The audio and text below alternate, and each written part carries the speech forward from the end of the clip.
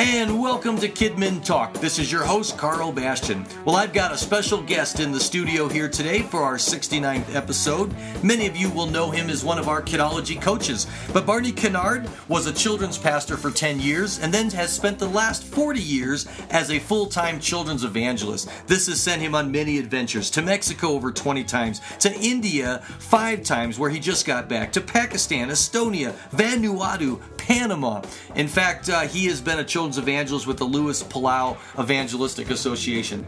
But in addition to presenting the gospel to countless children individually, his passion is also equipping and encouraging others in how to do this effectively. So we're going to take some time today to talk about how to lead kids to Christ. So get comfortable, relax, and get ready to talk about how to lead kids to Christ with Barney Kennard right here on Kidmin Talk.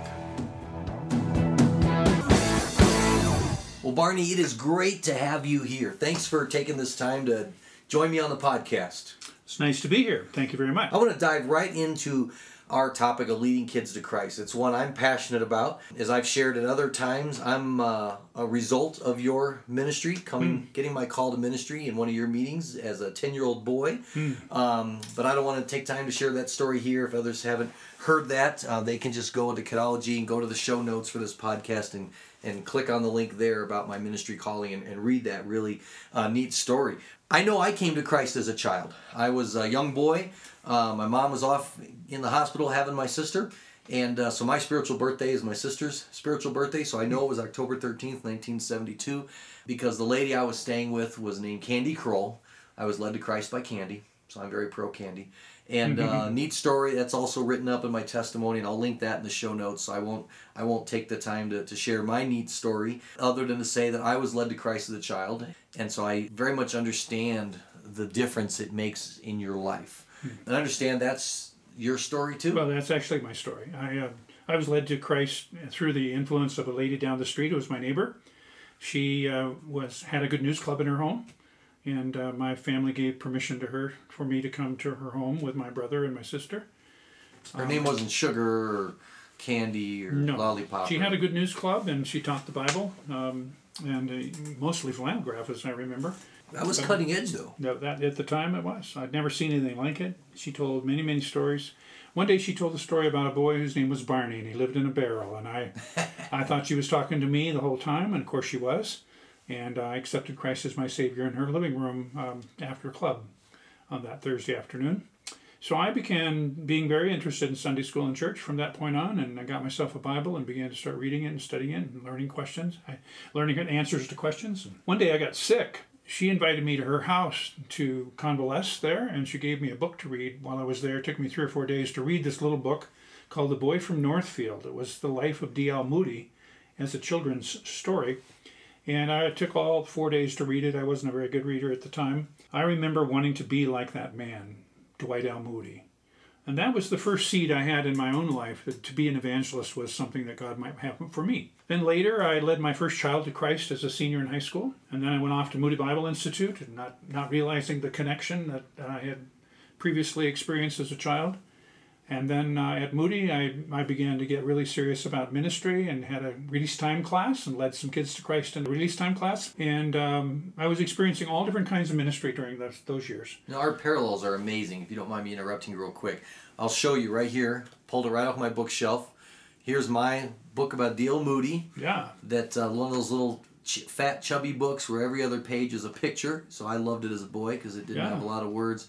But the stories in here of what Moody did to reach kids inspired me as a young boy to where I have had this book since I was a little boy. And the other thing that just I resonate with, my mother was led to Christ by a Moody student in a release time experience. She was an inner city poor little girl, and it was a boy named Jerry, a Moody student, who in the 50s was on a similar assignment, and he led her to Christ. Well, because of my childhood conversion, I really understood that a boy or girl could accept Christ. So at the age of 9, 10 years old, I accepted Christ and began to really live for Jesus. It was D.L. Moody that simply said, if I had my life to live over again, I would serve my whole career would be focused on evangelizing children. And here's a guy who was the Billy Graham of 100 years ago. Sure. Led countless people to Christ on both sides of the Atlantic. Mm-hmm. So this isn't just some schmo that says, if I have my life to live over. This is a guy who had an incredible kingdom impact. Yes, that's saying true. if he had his life to live over, he would have he would have devoted it to children. What an incredible quote. So really, my children's evangelistic work really was foddered and growing in my experience at Moody, but it really didn't start aggressively until I left Moody. Because I came to California and then I began to start working in churches. I began to get burdened for children, like I had a burden for children myself. Began to get opportunities to talk to children, and I would look for more creative ways to do it. And then first thing you know, I had an opportunity to talk to a big group of kids, and I needed a big event to do it. And so I got this barrel and told the story of Barney's barrel, which is what I heard when I was a kid. And so the paint was still tacky and wet when I walked into Children's Church and did this program for a couple hundred kids. Well, and I'll post a picture in the show notes with your permission of you in the barrel. Oh, you have one. I have that picture, and I remember as a young 10-year-old boy the 5-day meetings we had at Bellflower Baptist, and you came, and I thought you'd lost a poker game or something, but you came in that barrel and pulled all your tricks out of barrels, and I was just mesmerized. I did figure out a few of your tricks. I went home and I built them, and like the sin blocks. Yeah. But I didn't have big block. I have my original sin blocks. So I should probably find it and show you. Yeah. But I had to take 2x4s, nail them together, then saw them, then paint them, and figured out that trick, performed that for my family and my friends. But it was at the end of those days that I decided I'm going to be like this guy too, and I'm going to become a children's evangelist. So, and years later, of course, you didn't even know this until years later when I was a children's pastor at Moody Church, and you came to visit your daughter at Moody, and I said, hey, come speak in my kids' church. And I shared that story and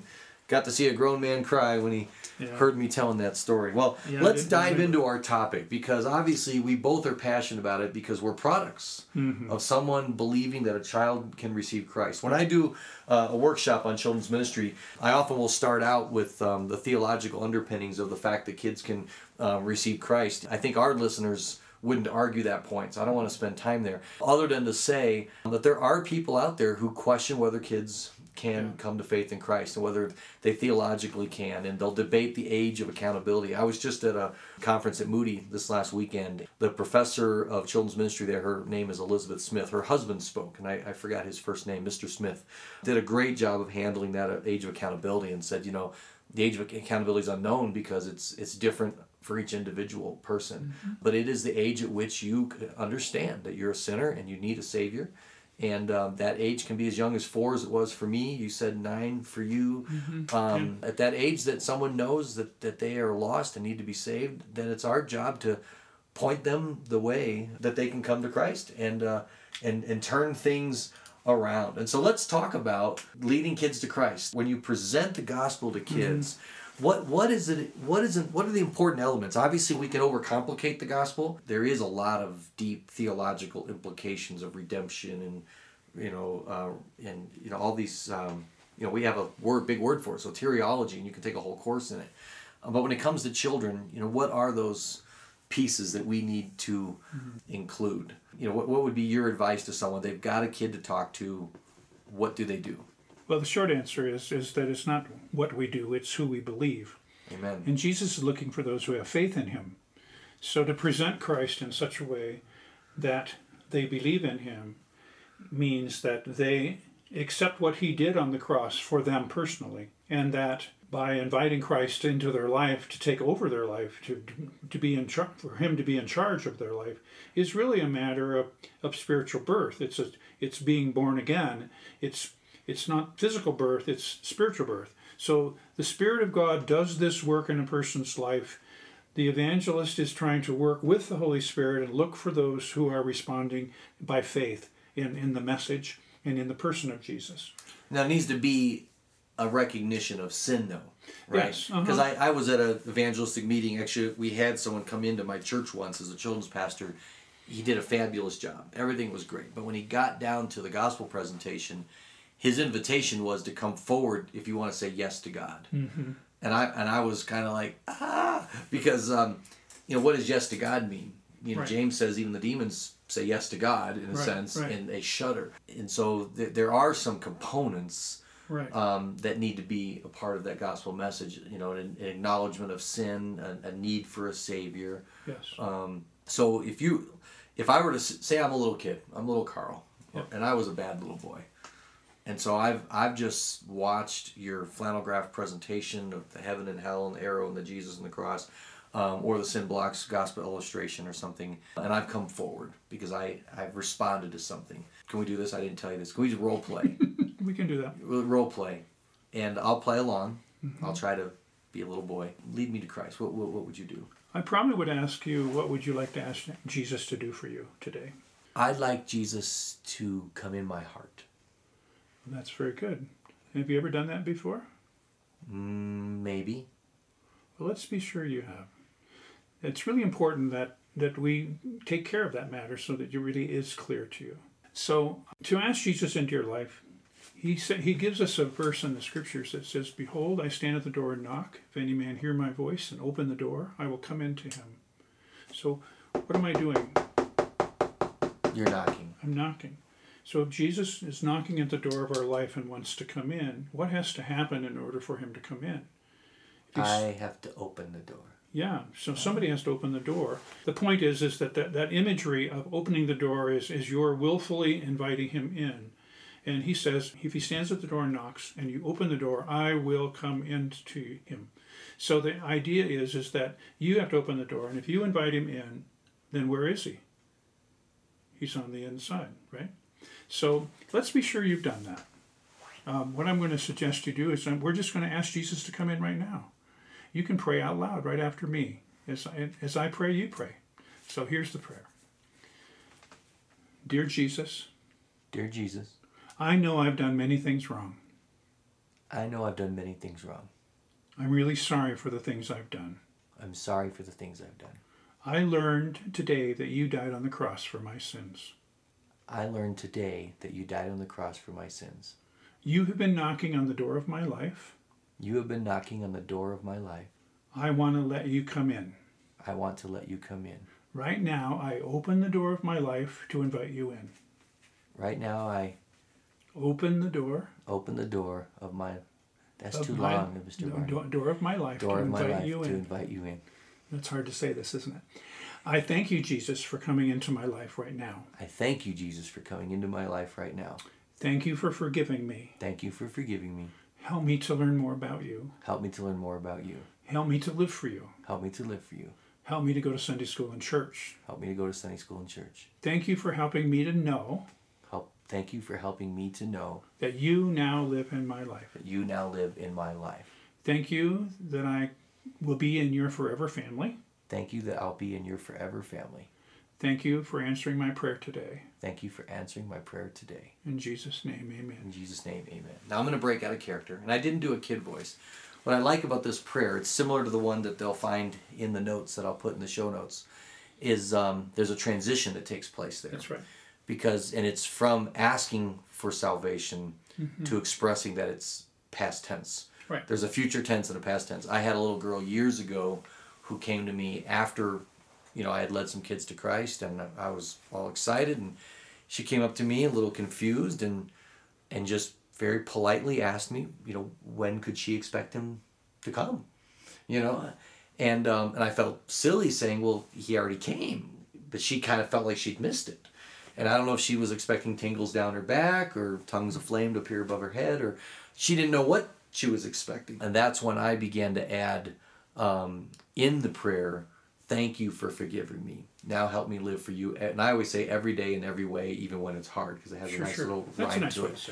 But that transition is very important. And I like that that you had an articulation of the basics of the gospel in there, an acknowledgement of sin, acknowledgement of what Christ did. I learned today. All this assumes a presentation of the gospel prior to in our prayer, of course. But I think it's important you're dealing with assurance. You're dealing with several help me statements. There's an outside, inside idea of that. In other words, Jesus is on the outside of my life. Now he's on the inside of my life. So we acknowledge that. Now where is he? So at the finish of the prayer, I would say, now, where did you ask Jesus to come? And you would say, inside. Okay, you would ask him to come into your life.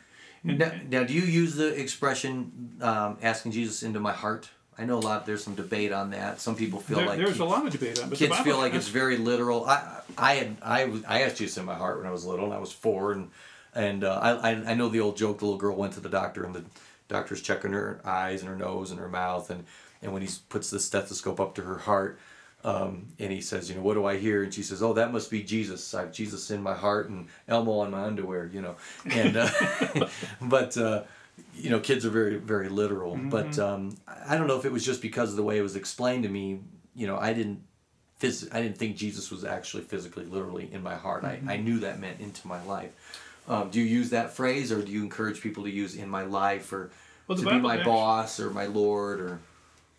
The Bible actually uses the word heart a great deal. Over 600 times. There's lots of references. So to say that that's a wrong statement, I think is also wrong. But I understand that the people that say things like this are really talking about life commitment and surrendering one's life to Christ. And so I typically say both. I say you need to invite Christ to come into your life. And when I say that to children, sometimes they say into my heart, because that's what they think it means. So I just say both. Yeah. I don't overly say one or the other. I say both. And like when I'm illustrating the scriptures, I'm talking about having Christ inside you, as opposed to being on the outside looking in to your life. It's probably important to use many metaphors to say this means he's going to be the leader of your life. That's what the Lord of your life means. Lord meant like a king, a leader of your life. And probably the more ways you say it, the better, because you're rounding out an overall picture of what that means. And then you're going to follow The more literal Christ. Response would be the younger child. So that's why you would want to introduce it in a broader way as you get older. Changing metaphors in the same message sometimes is difficult unless you explain the metaphors well, because I may come and share how you need to be one of the sheep of his flock, and someone else might come and say you need to be born again, and they don't know that that's the same experience we're talking about. Yeah. So just as Jesus used many metaphors, we also use many metaphors. But the point and thing is if you're working with the same child for a long period of time, you begin to start explaining metaphors to them. And they begin to start getting in a bigger picture of what Jesus did for years we unpacked what Jesus did for us on the day of salvation. That's very common. Senior saints are still learning more and more metaphors. Yeah, and I think breaking it down to a simple presentation that you know well, I'm amazed how many adults, Christian leaders, struggle to explain the gospel. And I think that's where it's important that they can do that for themselves. I mean, the simple ABCs, saying it's as easy as the ABCs. The A is admit, and again, you can look at the notes in the show notes. The B is believe. And the C, some people use confess with your mouth Jesus is Lord. I use commit your life to the Lord. It shows that commitment, same letter C, because often the word confess confuses kids. They think to confess means like they're confessing a sin. They don't realize the word confess literally means to say it. That's what that verse means. But having those ABCs down is helpful, or a bridge illustration, or having some presentation that that you really get down, so that when you have an opportunity to accept Christ, you kind of have your go-to method, so you're not beating around the bush and confusing the child. Right. I think it's really important that we become really clear about what our receiving Christ actually is and how to do it. Now, are you a big fan of the Wordless Book? I love the Wordless Book. Well, that's one of many methods. Pictures is one, colors is one way of sharing the gospel. And you can go crazy with the Wordless Book. I mean, everyone knows the basic colors. Many people don't know the Wordless Book was originally a sermon for adults, written by Spurgeon. Right. We have his original Wordless Book, or he didn't call it that, but his color sermon. It's on Kidology. Just search Wordless Book and you'll find it. I can link it in the show notes. And then Child Evangelism added some colors. Spurgeon just had black, white, and red. And CEF came along and they added the green and the yellow. Yeah. And then lately people have been adding blue.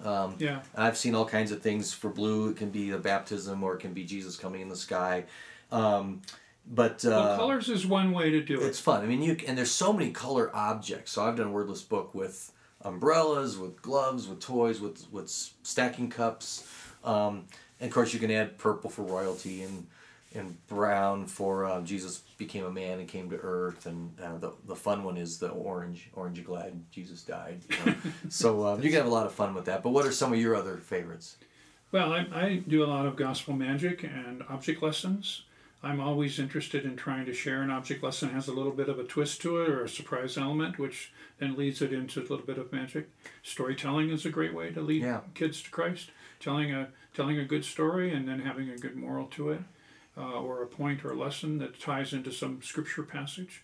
Yeah, it'd be great in the show notes. I'm going to ask people that are listening to go to the forum discussion, and if you've got a favorite magic trick or object lesson that you use with the gospel, share that if you've got a link to it. I know I love using the hat tears. You can buy those at a magic shop, and there's a lot of comedy with it, but the kids rip it all up.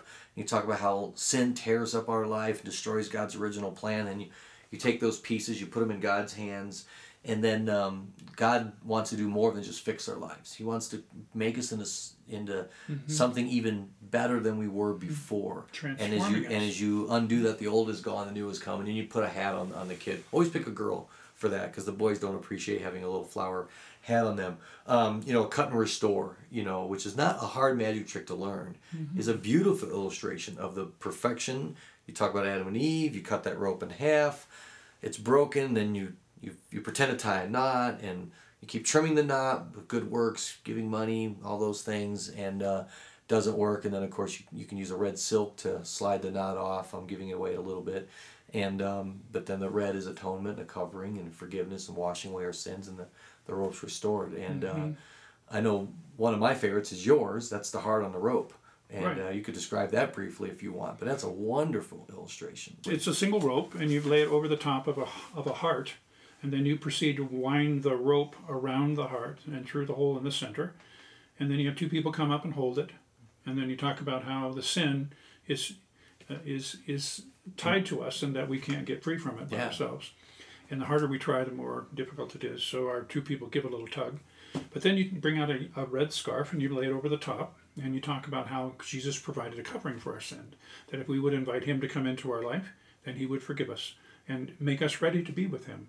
And so then you take the scarf off, and then you proceed to take the heart completely off. The heart just comes right off. It comes right off, like you lift it up off the rope, and now the knot. And then you're free to live the life that God intended you to live. Exactly it's a fantastic trick. So I would love to hear in the forum discussion some of your favorites on there. I love stories. I love using story illustrations. One I used I wrote it when I was 10 years old, so I've been using it for years. We just published is Andy and the Ants. Oh yeah, That's a good story. And that's the parable of a little boy who wanted to save an anthill, and only way he could get the message to them about a construction project coming that would destroy them was to become an ant. And he goes into their anthill, and some believe and some don't believe, and he explains some miracles, and but finally he has to leave. He has to get home before his parents ground him, and of course he explains that he's going to go to his father's house and prepare a place for them, and if he goes, he will return so they can be where he is, and it's a great parallel. But so many great gospel stories. And I think it's really important when we share the gospel, whether it's a story or an analogy or whether it's a metaphor, that we really do kind of rehearse the death, burial, resurrection, and the appearance of Christ. The scriptures say that the power of the gospel is the power of God unto salvation. And whenever we are sharing the gospel, we're experiencing that power, and by allowing it to have its impact in the life of those that he is prepared to respond, I think that's amazing. We don't wrestle against flesh and blood. It's a spiritual warfare. Amen. And the Spirit of God has to prepare the hearts of the hearers, and our job is to present the good news, that Jesus is not dead, that he is alive, that he was the Son of God, that he died for our sin, that he was buried to prove that he was dead, and that he came alive from the dead, which was a miracle. And if he wasn't dead, then we'd have a hard time explaining his life. And using Scripture is so powerful. I've been amazed times I've heard the gospel presented without Scripture. And it really makes it more of a human effort. I just want to share a couple of passages, and there's more of these in the show notes, but the download of that workshop. But Isaiah 55, 10 and 11, where the prophet says, as the rain and the snow come down from heaven and do not return without watering the earth and making it bud and flourish, so it yields seed for the sower and bread for the eater. So my word that goes out from my mouth, it will not return to me empty, but it will accomplish what I desire and achieve the purpose for which I sent it. That's God saying, the rain, there's a result when it's used, when it comes. And same with his word. And of course, we all know Jeremiah 23:29, is not my word like fire, like a hammer that breaks a rock into pieces. You're dealing with a hard-hearted kid or a difficult child, or could be adult for that matter. We could talk to her blue in the face, but Scripture has a way of breaking through. And but one of the things I believe I saw you do years ago that I thought was wonderful, and I've been doing it ever since, is to help kids personalize Scripture, is to put their name in it. Mm-hmm. And we all know John 3:16. I would imagine everyone listening to this knows John 3:16. So let's have a little fun with this. If you're riding your bike or in your car or in your office, close the door maybe. Pause, close the door. But to say John 3:16, but to change the world to your name. So instead of for God to love the world, I'll say Carl, and you say Barney. Okay. And then instead of whosoever, you change it to the name. And you can put this in a PowerPoint up on a screen. You can put it in a gospel track. You can ask a child one-on-one, when you read this verse, instead of the world, I want you to say your name, and instead of whosoever, I want you to say your name. And we'll just see if we can do this on the podcast. So you're on your word here, folks out there, to say John 3:16 with us. You're going to hear Barney and I say our names over each other, and you're going to join us. So here we go. John 3:16. For God so loved Carl that he gave his one and only Son, that if Carl believes in him, he shall not perish, but have eternal life. And everyone's going to have different versions and translations. I think I use King James. Yeah, but when a kid reads that, it makes it real. It's not whosoever. It's not some nameless person out there. The world's pretty big. Or they might be picturing a globe. They might be picturing a big blue and green ball. It's not. He didn't die for a big green blue ball. He died for them. That's a great way to explain the gospel. So kids, leading kids to Christ is important. Keeping it simple, having it defined, using Scripture, putting the decision on the child. You said that they invite them in, so they pray that prayer. Then what? What do you do? What do you do now? So I prayed that prayer, little Carl here, and their little head comes up. Now what? What I typically do is to ask where Jesus is now. Where did you ask him to come? And they'll usually say inside. That usually affirms what the prayer was about. And then I actually show them 5 fingers on my hand. I usually hold up my left hand and point to each finger. I will never leave you. This is a statement that's from the Scriptures. And if you wake up tomorrow morning and you don't feel so good, does that mean Jesus leaves you? No, because he said, I will never leave you. So I use my fingers to use for review, and to help them with assurance that if they do something wrong, does that mean that Jesus leaves them because they do something wrong? No, because he said, I will never leave you. What happens if you get big and you get pulled over by a policeman and you get a ticket? Does that mean that Jesus will never leave you? Yes, it means he'll never leave you even if you do something wrong. I will never leave you. Then I proceed to show them the Born Again Birthday book. This is a book that we wrote, and we've been using it for years, and it's available on Kidology, and you'll probably be in the show notes, you can get a hold of it. But it's a booklet that basically reviews what they've already done. After you pray with the child, and they can go through this booklet. And I love the certificate. It's like a birth certificate. Right. On this date, their birthday, I was born to my mom and dad, but on this date, I was born into the family of God. Right. And it reviews 6 gifts that you get when you receive Christ. Actually, Louis Berry Schaefer said there's 33 things that happen to you when you invite Christ into your life.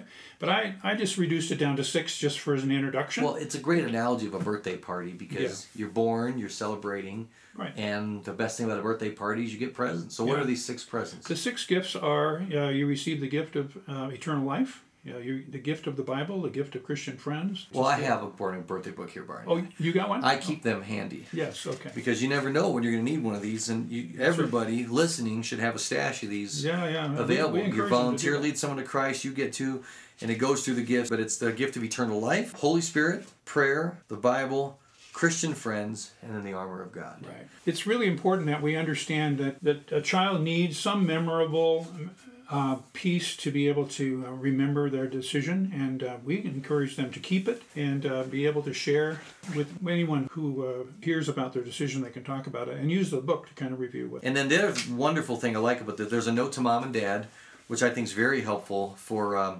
especially if a child comes to Christ who's not from a Christian home, and they come home blabbing in kids lingo about what they've done, and they've made this religious commitment. The parents a little like, what is this? It's just a very nice, simple explanation for a parent. And then there's 6 memory verse cards in the back. And that's the 6 gifts that are mentioned in the book. And so that you can do a little follow-up scripture memory work. So we encourage people to actually go to the home and actually review it in detail with the child. As a way of helping to underline the decision they've made. Well, I think one of the biggest things after that prayer is enthusiasm. This is not just another day in a child's life. This is the day that changed their eternal destiny. So you don't just say, all right, well, good job, go back to your seat. Here's a sucker. Romans 12:15 says we're to rejoice with those rejoice. I mean, Luke 15 has 2 stories, the lost sheep and the lost coin. And I love Zephaniah 3:17. The Lord your God is with you. He's mighty to save. He'll take great delight in you. He'll rejoice over you with singings. I mean, there's celebration in heaven, Luke 15 says, over even one person who is saved. So I'll often tell kids, God's more excited about you right now than the other 99 kids out there. It doesn't mean he doesn't love them, but if they're already saved, he's not worried about them. He's been worried about you. I've picked the kids up and spun them around. We've had the whole room applaud, and I've made every kid give them a high five. We just try to just be full of enthusiasm over that. I think one of the other things we should briefly talk about is how to be ready. I think a lot of people go, I don't have the gift of evangelism. Barney, I'm not like you. I'm not a full-time professional children's evangelist. I haven't been on all these mission trips and everything. But this is something that's for all of us. Mm-hmm. What are some ways that your everyday, average, not gifted evangelist children's worker can be ready to share the gospel with kids? We know that Paul prayed for open doors. He prayed in Colossians 4 that we're to devote ourselves for prayer and to pray for open doors that we can, proclaim with clarity. So that, it's something that it's for all of us. Well, I think we need to be ready with some methodology. In other words, we have a method. We might have a pocket tool like a wordless book or some other form like an EvangeCube. There's lots of various presentations you can use. Flip tracks. We got the U-turn card, pocket edition now. There's so many things out there. There's several really good things on the market today that we could get a hold of easily. But having adopted something and have it ready, because there may be an opportunity to present Christ to on one-on-one. Maybe having a child stay after class if they're responding and responsive, and you can talk to them personally. Have a kind of a sample prayer that you've kind of learned, or you have it available to you, like tuck it in your Bible, and if you have an opportunity to lead a child to Christ, at least you can remember the prayer. I think having a good, clear understanding of what the gospel is, so that you can be always relating to that in whatever your presentation is important. Ask God to help you to find children that need to know Christ, that you could, and pray for opportunities, and God will give them to you. And I think having a sensitivity that this is what we're about. Mm-hmm. When I get asked to speak at places, the number one topic is usually discipline. Mm-hmm. And that's not necessarily a bad thing. Working with kids can be challenging. Sure.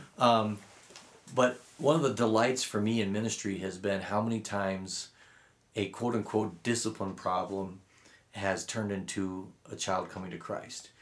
A kid was sent to me because he was misbehaving. Mm-hmm. And as though there's supposed to be some trick or technique or behavioral modification thing I'm supposed to do to get this kid to behave well. And as I've said many times on podcasts where we've talked about discipline, I have no interest in kids behaving. I have interest in change hearts. And I've used those opportunities to sit down with a child and what'd you do? And they tell me what they did. And I'll ask them, if they know what the fruit of the Spirit is. And sometimes they'll rattle off all 9. And I'll say, no, I don't want you to name them. I want you to tell me what they are. What are they? And they'll usually say, in fact, a lot of adults will say this, they're the things we're supposed to work on in our life. And I say, actually, they're not. They're things that are supposed to automatically happen in our life that the Holy Spirit produces. So I'll take them to Galatians 5, and we'll read those. I'll say, your teacher may have never showed you that there's another list in this chapter. And it's the fruits of the flesh. Now, we don't like that because it's got orgies and it's got debauchery, And you can read that to kids, just tell them, well, that's really bad. But it has fits of rage. It has dissensions. It has cliques. It has things that kids do wrong. And often their behavior's in there. It's the fruits of the flesh. And I've often just said, well, have you ever asked Jesus to be your Savior? No.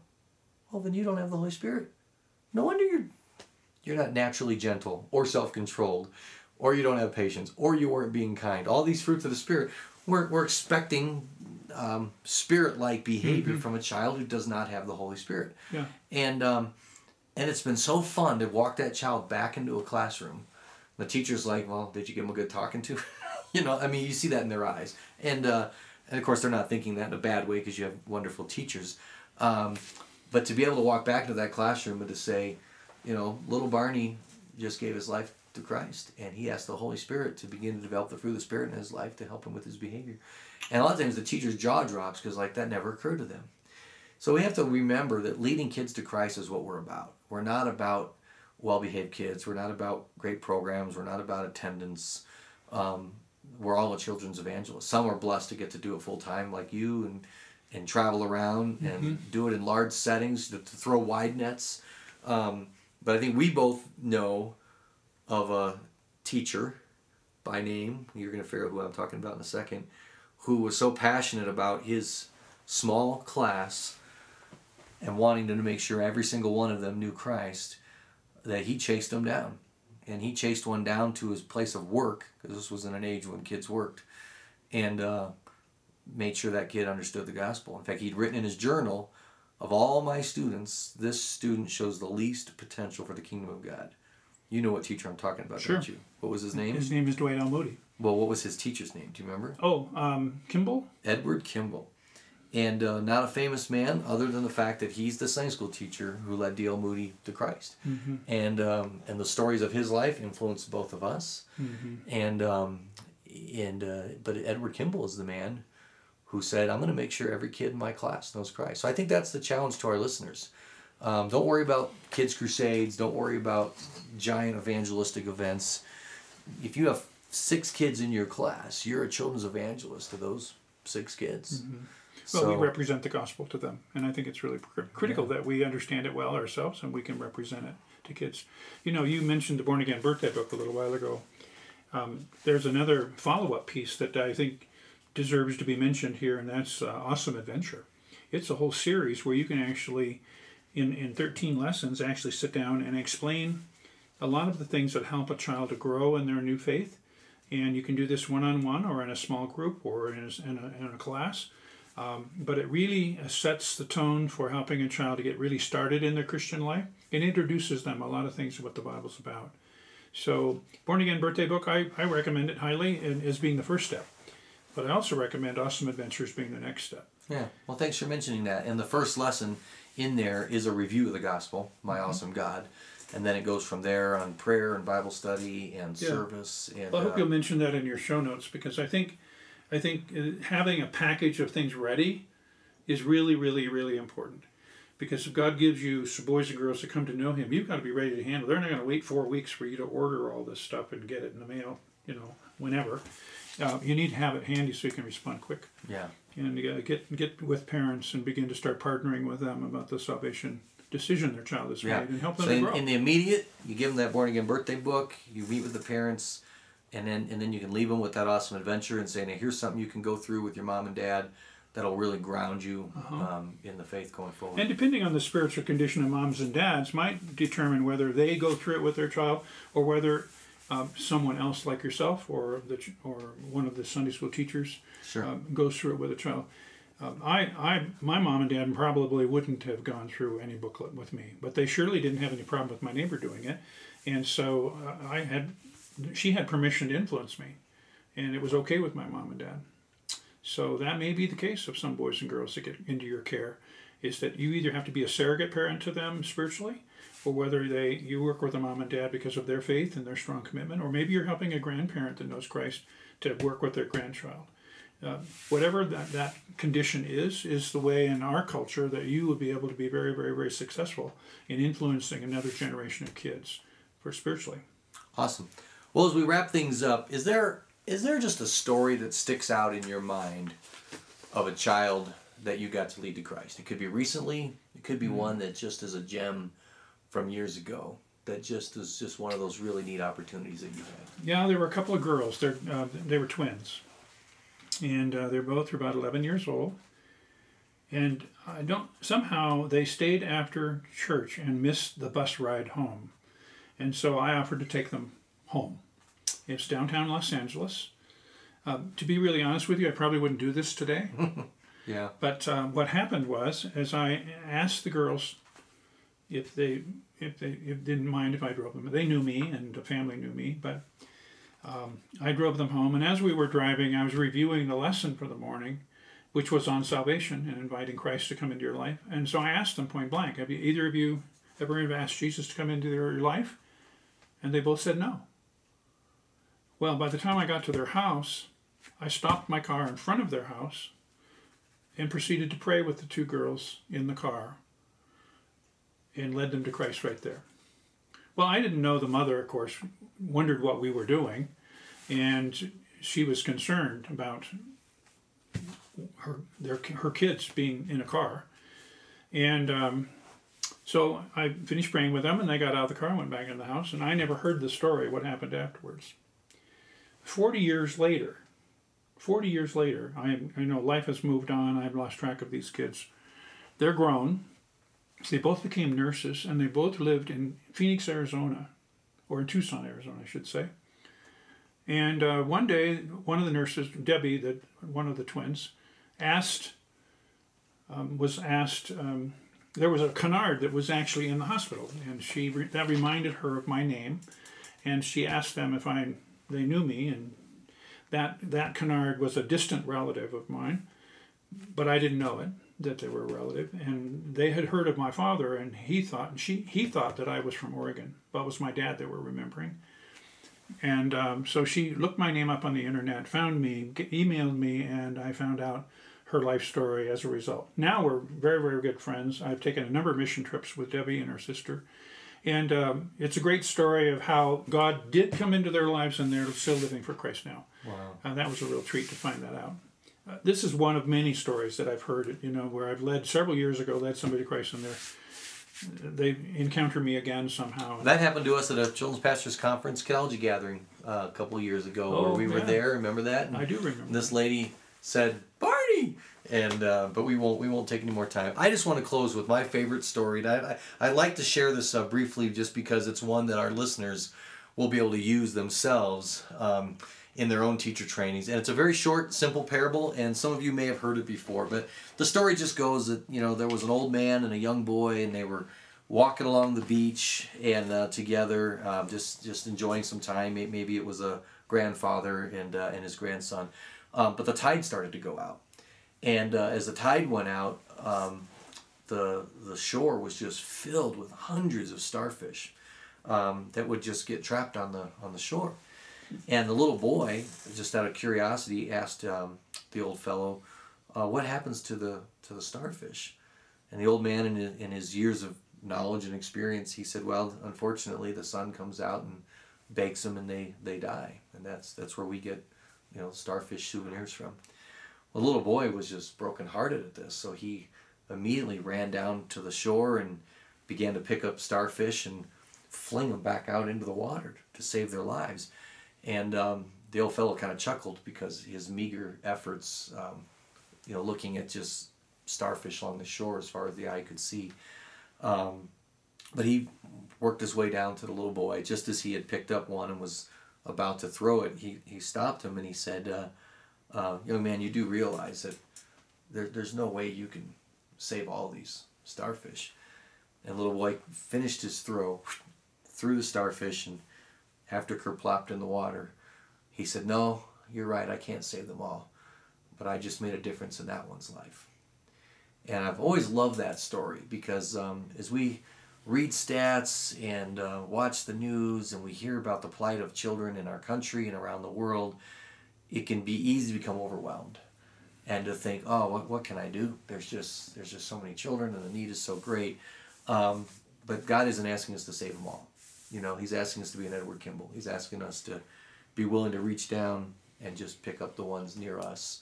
Mm-hmm. And if we answer that call and we take that seriously and we get out of our admin and our Facebook and our Twitter and our voicemails and the grunt work of our ministry, and we make time to lead kids to Christ and to disciple kids, you know, like that little boy, we're going to be able to say, no, I can't save them all, but I made a difference in that one's life. And I think that's it's a pretty neat, the scriptures say, you know, he that wins souls is wise. And I think it is wise. It's just a part of wisdom to help people come to know the reality of Jesus in their life. And I think we need to be responsible for that. All right. Well, thank you for your time, and we look forward to connecting with you more. And those of you who would like to have a coach help you grow in your skills as a children's pastor or a children's evangelist and as an all-around ministry leader, be sure to check out Kidology Coaching, and perhaps Barney or one of our other coaches could help you take your ministry up to the next level. Until next time, this is Kidmin Talk, and we thank you for listening. And as always, we would love to hear from you, either through Twitter at Kidmin Talk. You can email me, Carl, at kidmintalk.com.